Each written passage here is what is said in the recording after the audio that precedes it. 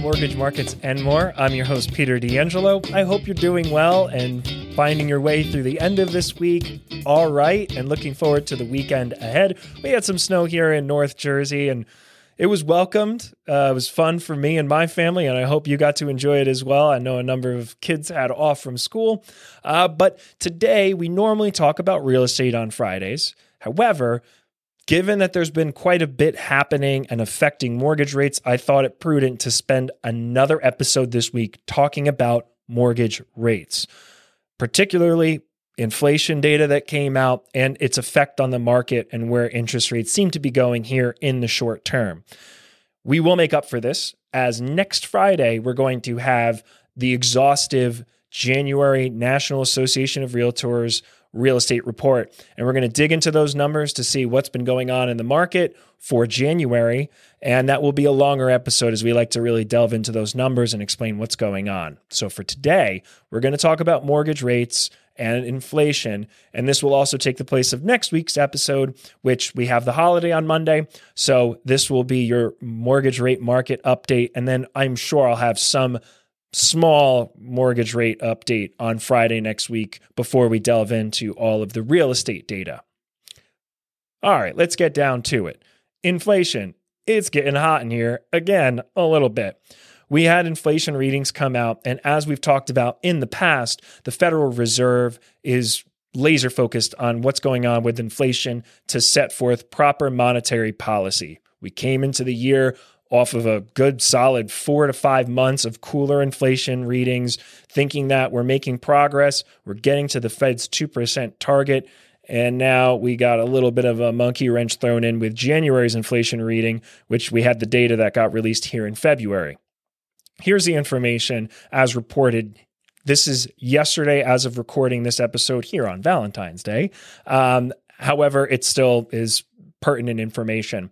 So the Consumer Price Index, we talked about this before. There's a number of different Fed looked at inflation gauges, and this is one of them, even though the Fed's preferred gauge is the Personal Consumption Expenditure, PCE. We'll have that later this month, but we're looking at the CPI, Consumer Price Index. Consumer Price Index takes into account a different weighting of different goods, services that get put into this inflation number to show where prices are compared to last month and a year ago. CPI increased 0.3% from December to January and climbed 3.1% on an annual basis. This is kind of flat, but this is marking a faster pace than economists forecasted and a slight deceleration from December's 3.4. So a little bit of good news, bad news with just the overall, what we call the headline CPI, Consumer Price Index. The core price stability, this is excluding things like energy and food, because those are two goods that are labeled as volatile. They will have seasonality that adjusts the pricing components for both of those. So if we take those out, we're still seeing a growth rate of 3.9% from the previous year. That's still pretty hot. As I mentioned, the Fed's trying to target 2%. The rise was led by specific categories. So the increase in the consumer prices was led by the categories such as shelter costs and other services, with shelter being the single largest contributor to inflation in January. Medical care and transportation services also saw significant price increases.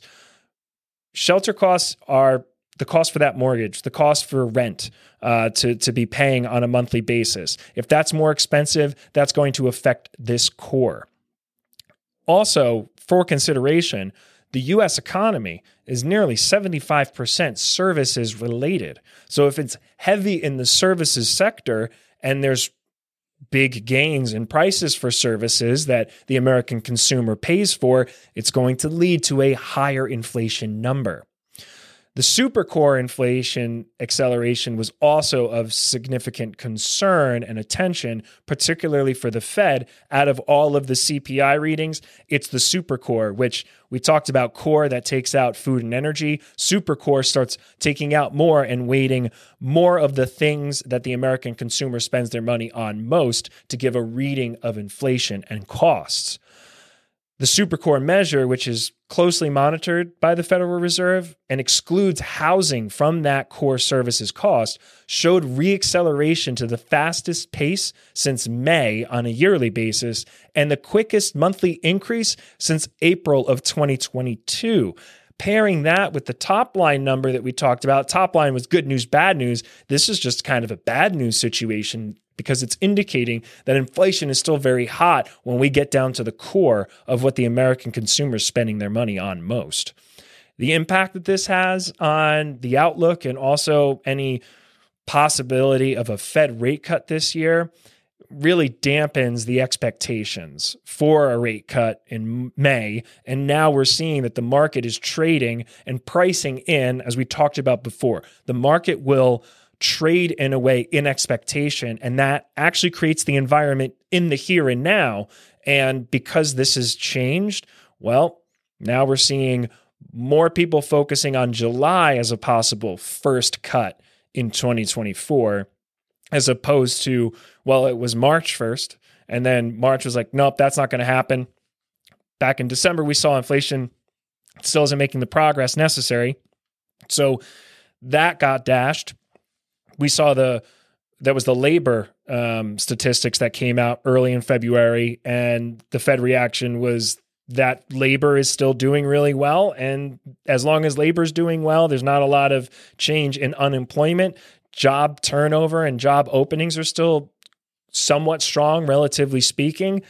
The Fed doesn't see any impetus to cut rates and stimulate, and that is going to push out the timeline for a rate cut even further.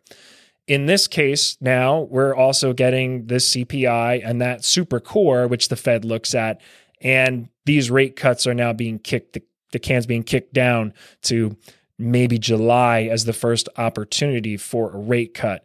And after this data all came out, the traders, and particularly when we're talking about mortgage rates, they're heavily influenced by the 10-year Treasury bond.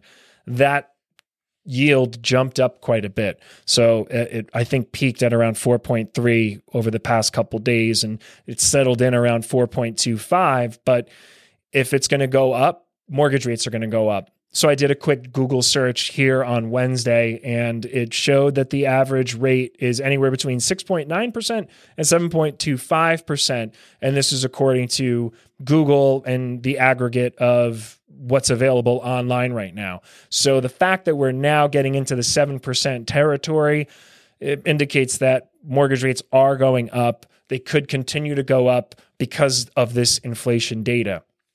How does this affect you if you're interested in buying? How does this affect you if you're a real estate professional? The simple answer is it requires continual time and attention to ensure that you're continuing to purchase and look to purchase in the right price point. And for realtors, you have to ensure that you keep that line of communication open with your trusted mortgage advisor for your clients to ensure that you're taking them out to see homes that are still appropriate to look at. As the rate goes up, and as I said before, it's going to be volatile this year until we actually see inflation reach or get close to that 2% target. When the rates go up, this affects buying power. It can affect buying power a little bit or a lot of bit, depending on when that pre-approval process took place and the interest rate that was attached to that pre-approval, given what the interest rate market was at that time. So the communication needs to be flowing so that everyone's on the same page. The last thing you want to do as a consumer and as a prospective home buyer is go into a property that now it's outside of your price point and outside of where you can be aggressive with an offer. We talked last week about how listings are being strategically managed in this market to garner as much attention as possible. But that means you got to be really competitive. So looking at a $400,000 home where the value, and this is where your real estate agent comes into play, and taking a look at comparable sales to see where that value should land, you may be having to bid over by quite a bit. And if the rates go up, that starts to hamper your buying power and how aggressive you can be on those offers. So make sure you keep the communication lines open. My overall opinion of the interest rate market, it's a mixed bag right now. And we've talked about this before. I'll believe it when I see it. especially when it comes to rate cuts. This inflation data is setting the stage for longer holding pattern for the Fed, possibility of exposure to even higher interest rates. It's within the realm that we could see them continue to rise if we continue to get inflation data that shows things are hotter. We'll see as the rest of the month progresses with the other data that gets released, and I will keep you informed on that. But stay positive. Opportunities are still there. As I mentioned before, purchasing in this market needs to be a personal decision. It needs to be based upon your personal budget. And this is just a word of caution because I've seen it a lot where people say, oh, date the rate, marry the house. Yes, you will have an opportunity to refinance in all likelihood in the future. However, it's of prime importance that if you're purchasing now, that monthly payment is manageable for you for an extended period of time. We do not know if and when the mortgage rates will come down to a level that will make sense for refinancing. And we don't know where they will land. So you need to ensure that you're going to be comfortable with that monthly payment and avoid refinancing multiple times to get a lower payment.